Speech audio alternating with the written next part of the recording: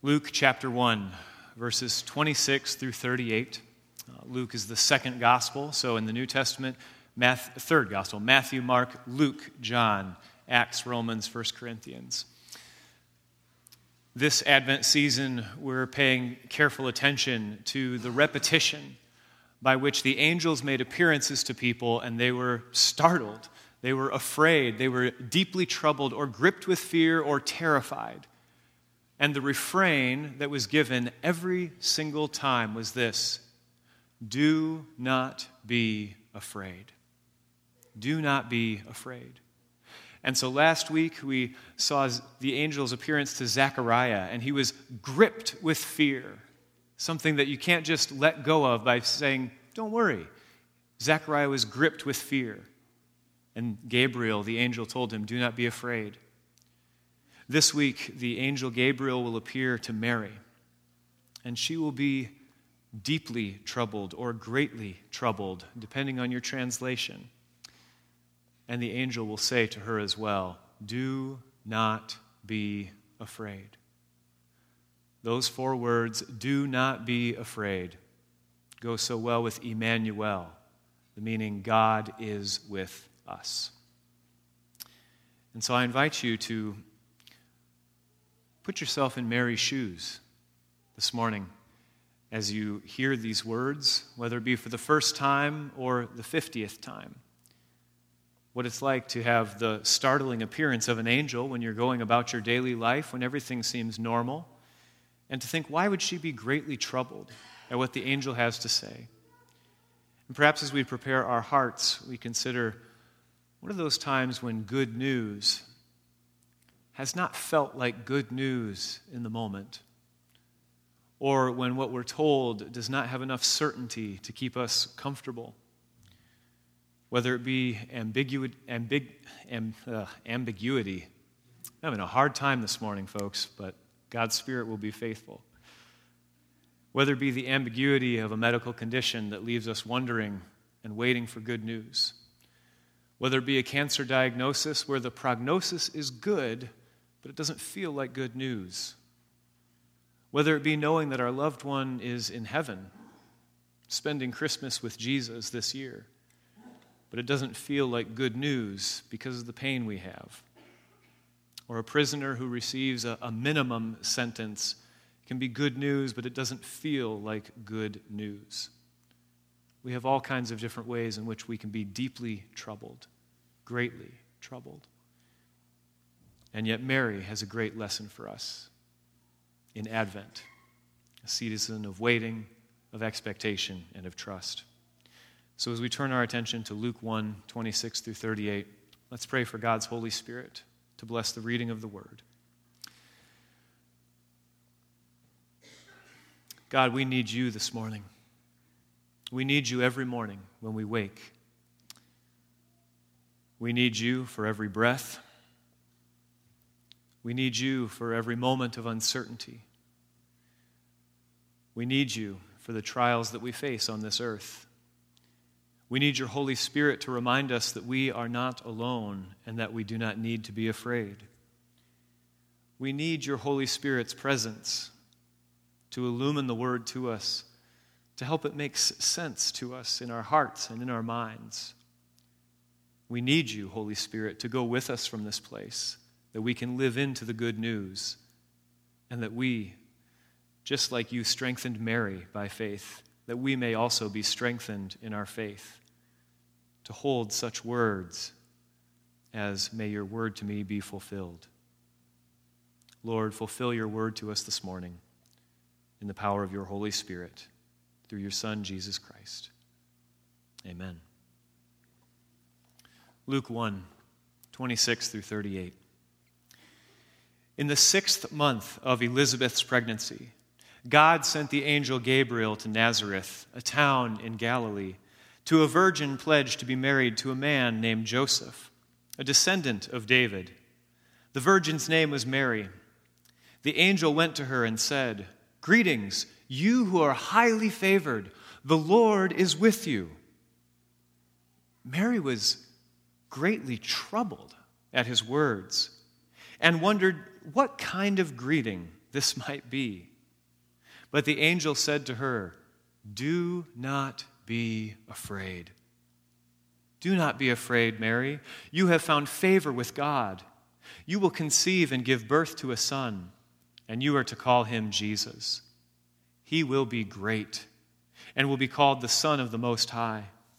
The Lord God will give him the throne of his father David, and he will reign over Jacob's descendants forever. His kingdom will never end." "How will this be?" Mary asked the angel, "since I am a virgin?"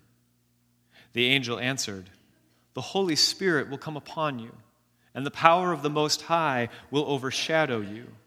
So the Holy One to be born will be called the Son of God. Even Elizabeth, your relative, is going to have a child in her old age, and she who is said to be unable to conceive is in her 6th month. For no word from God will ever fail." "I am the Lord's servant," Mary answered. "May your word to me be fulfilled." This is the word of the Lord. Thanks be to God.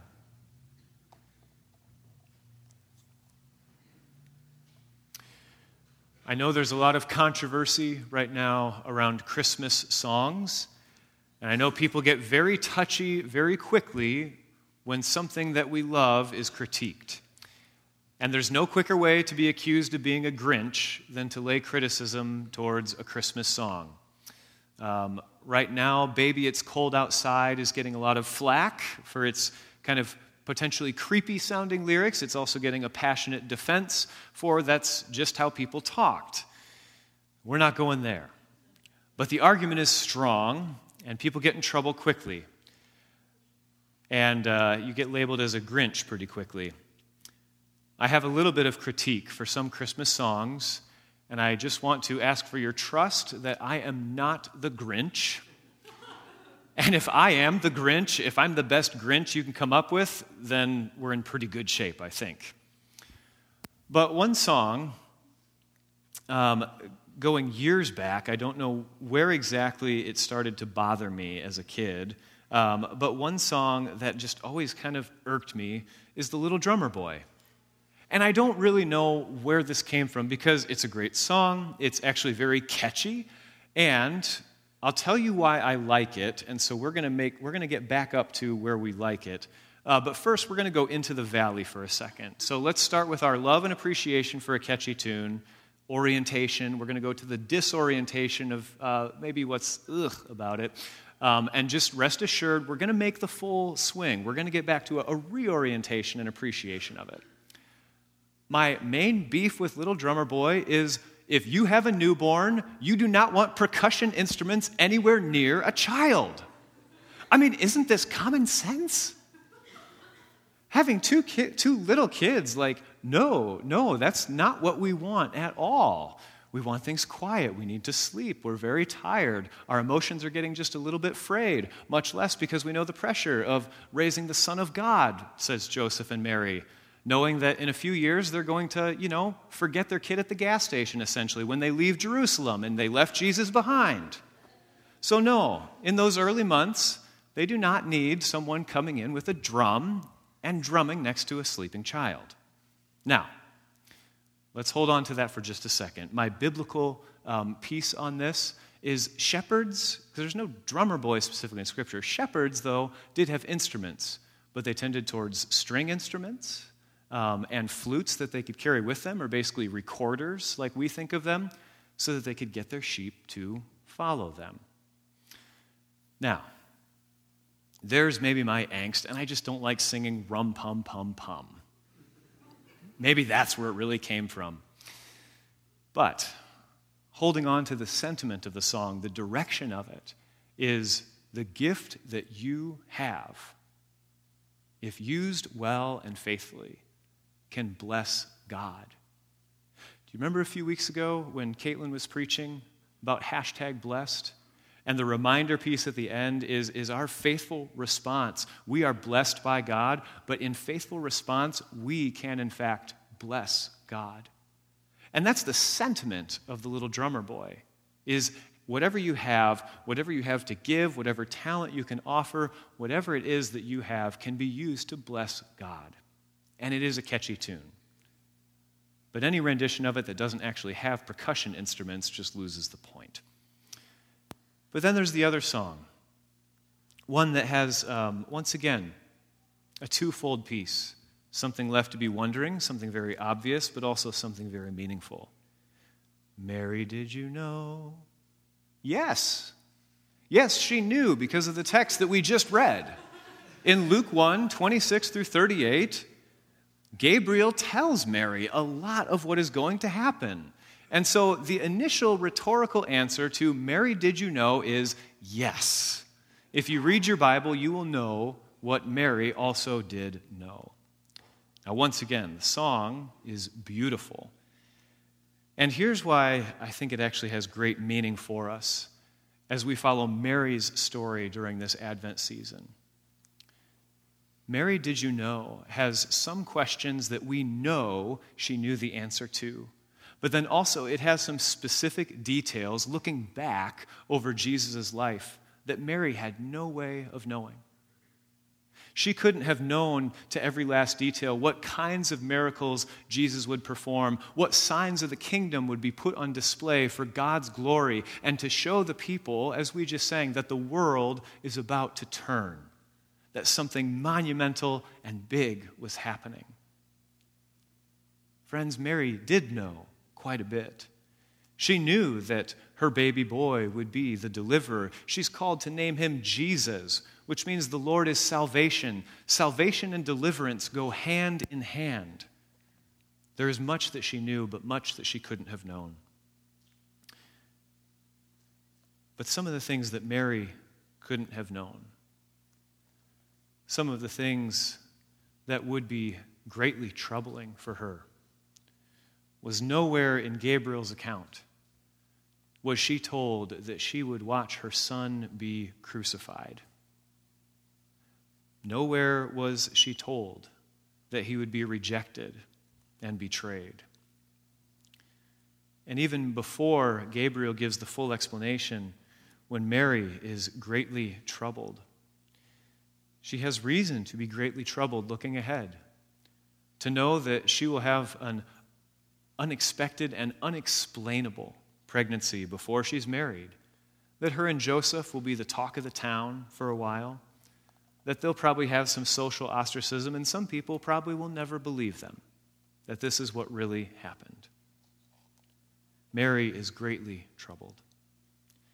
But even before Gabriel says any of that to Mary, Scripture tells us that Mary is greatly troubled even just by the words that Gabriel said. Greetings, you who are highly favored. The Lord is with you. Isn't this good news? Greetings, you who are highly favored. The Lord is with you. Why would you be greatly troubled at hearing those words?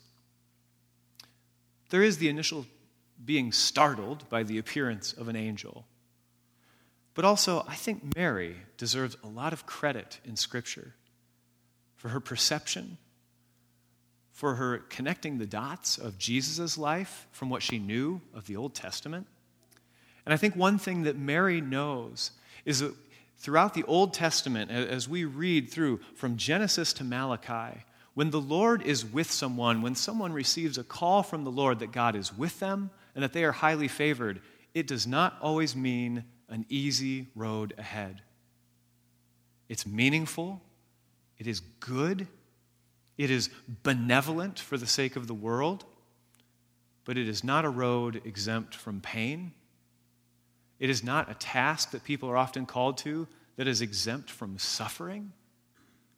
And so although there is great joy and meaning and purpose, there will be bumps and bruises and tears and hurt along the way. Mary was greatly troubled. Thinking into the New Testament of someone like the Apostle Paul, we think, what would it be like to be filled with God's Holy Spirit, to be sent out as this pioneering missionary, to bring the good news of the gospel to the world? And yet that also included being shipwrecked and beaten and stoned and ostracized and lied about. all of these things were present as well. There is some things that Mary could have known. She knows that this special calling does not mean that life will always be happy and euphoric. Could she have known all the miracles that Jesus would perform? Certainly not. Even if she did know passages like Isaiah 35, which talk about the joy of the redeemed, in which the prophet Isaiah writes, "Then the eyes of the blind will be opened, the ears of the deaf unstopped. Then will the lame leap like a deer, and the mute tongue will shout for joy. Water will gush forth in the wilderness and streams in the desert." Jesus performed some of those very signs among God's people, signs of the kingdom. But Mary couldn't have known all of those in detail. What Mary could and couldn't know, though, is part of why she's such a great lesson to us. Because her response is the same. She is greatly troubled, and the angel offers her assurance, "Do not be afraid." But then her final response to Gabriel is, "I am the Lord's servant."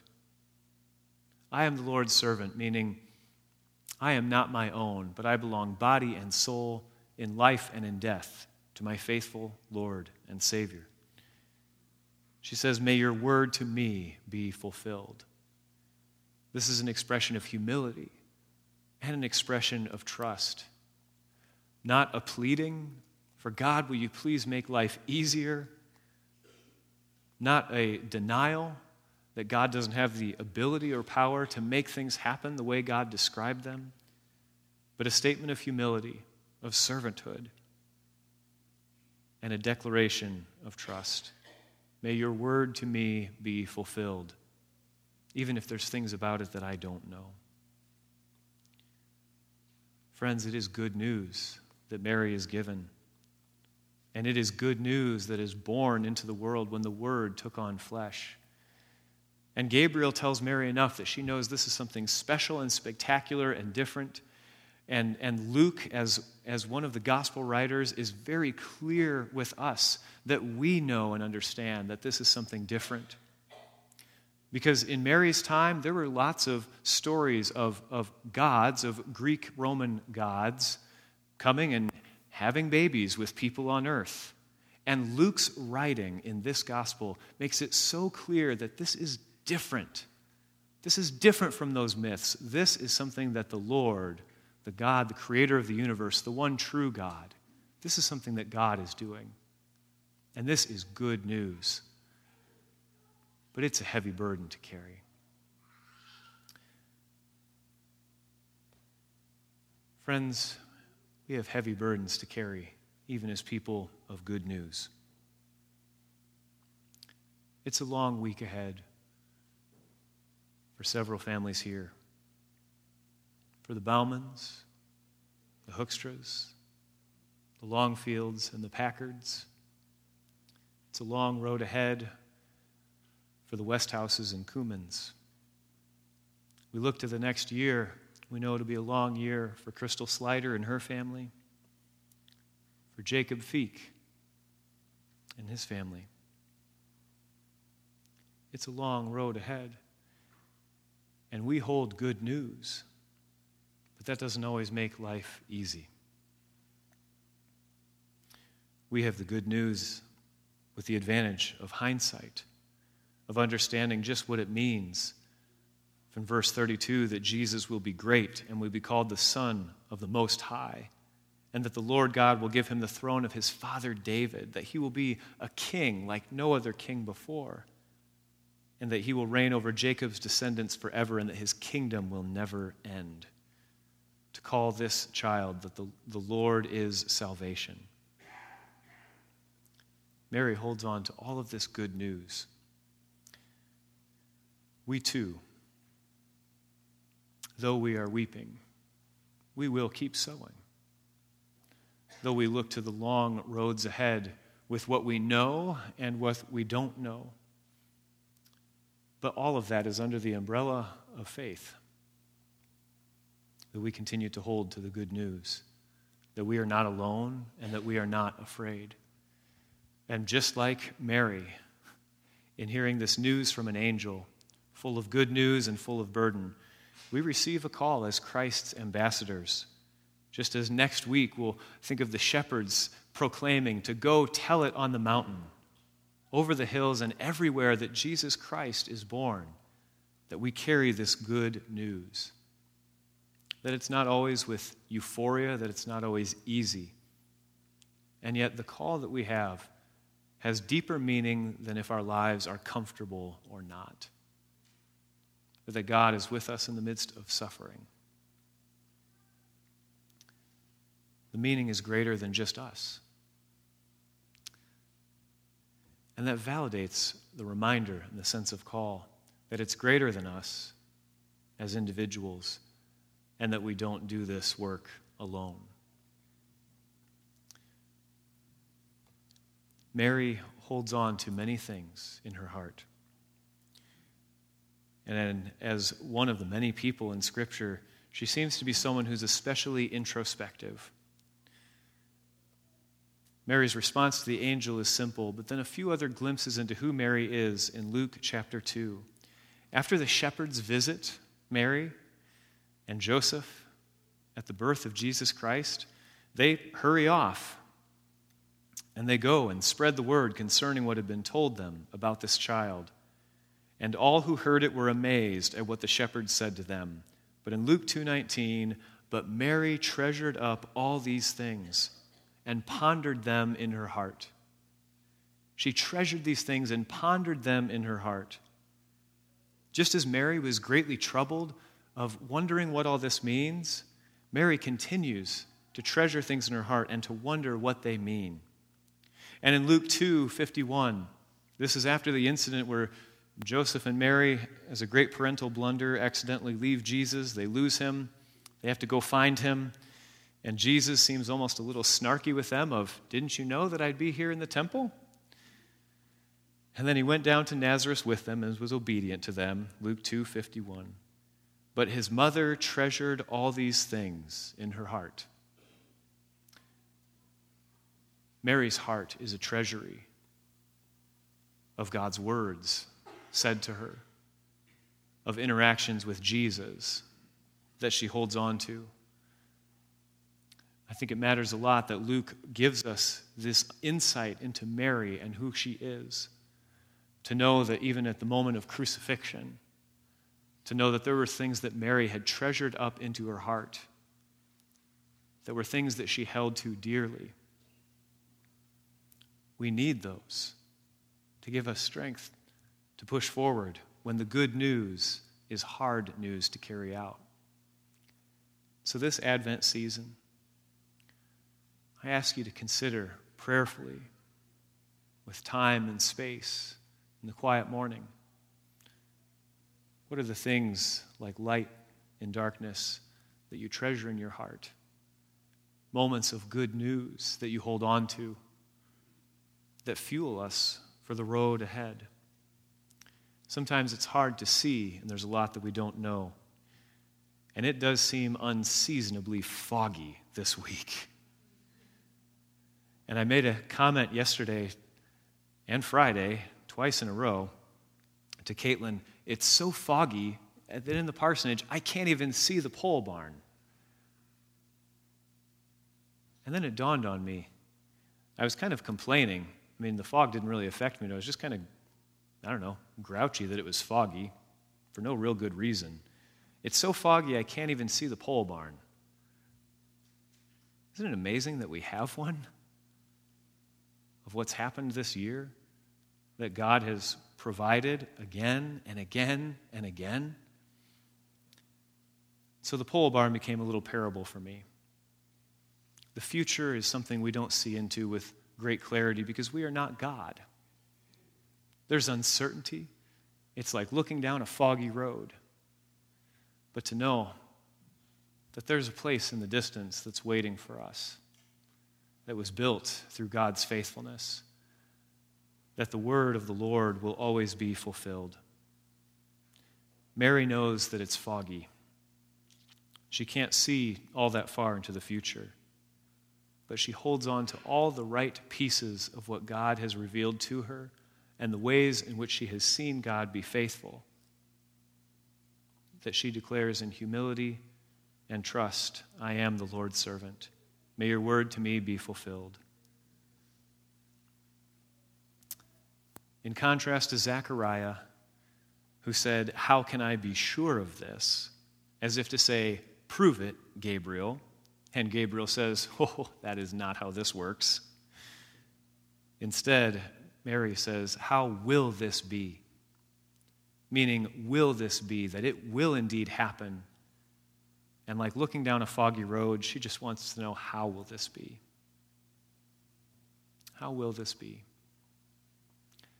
How will you be this week as we prepare for Christmas? As we look to this road ahead? As we remember that Jesus Christ is the light of the world, who comes into the darkness, who dwells among us in our moments of pain, in our moments of grief, and in some of the questions that we don't have good answers to. And yet we trust that the word of the Lord will be fulfilled. That just as Isaiah describes, as the prophets foretold, and as Revelation so beautifully recaps, God himself will come out of heaven like a bride beautifully dressed for her husband. And he will be their people. I'm sorry, friends. God will be with them. And they will be his people, and he will be their God. And he will wipe every tear from their eyes. Every tear from their eyes. For Dave Hoekstra, for Howard Bauman, for the Whitfords, for the Packards. He will wipe every tear from their eyes, and there will be no more death or mourning or crying or pain, for the old order of things has passed away.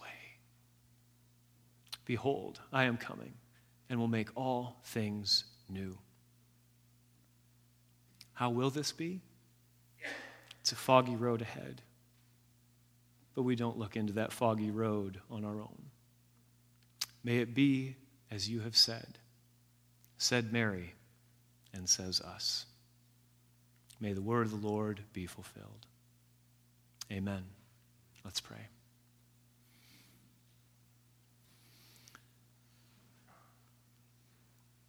God, when you show up, you call us and you give meaning and purpose to our lives that is bigger than just us, bigger than just our comfort, bigger than just making our lives easy. You fill us with meaning and purpose. Lord, we give you thanks that your words will be fulfilled and that we do not face any of our trials alone, but that you, O God, are with us. You will never leave us or forsake us. And you will be the light unto our feet and the lamp on our path to lead us in your ways. Wipe every tear from our eyes. Make all things new. May your words be fulfilled, O God. Amen.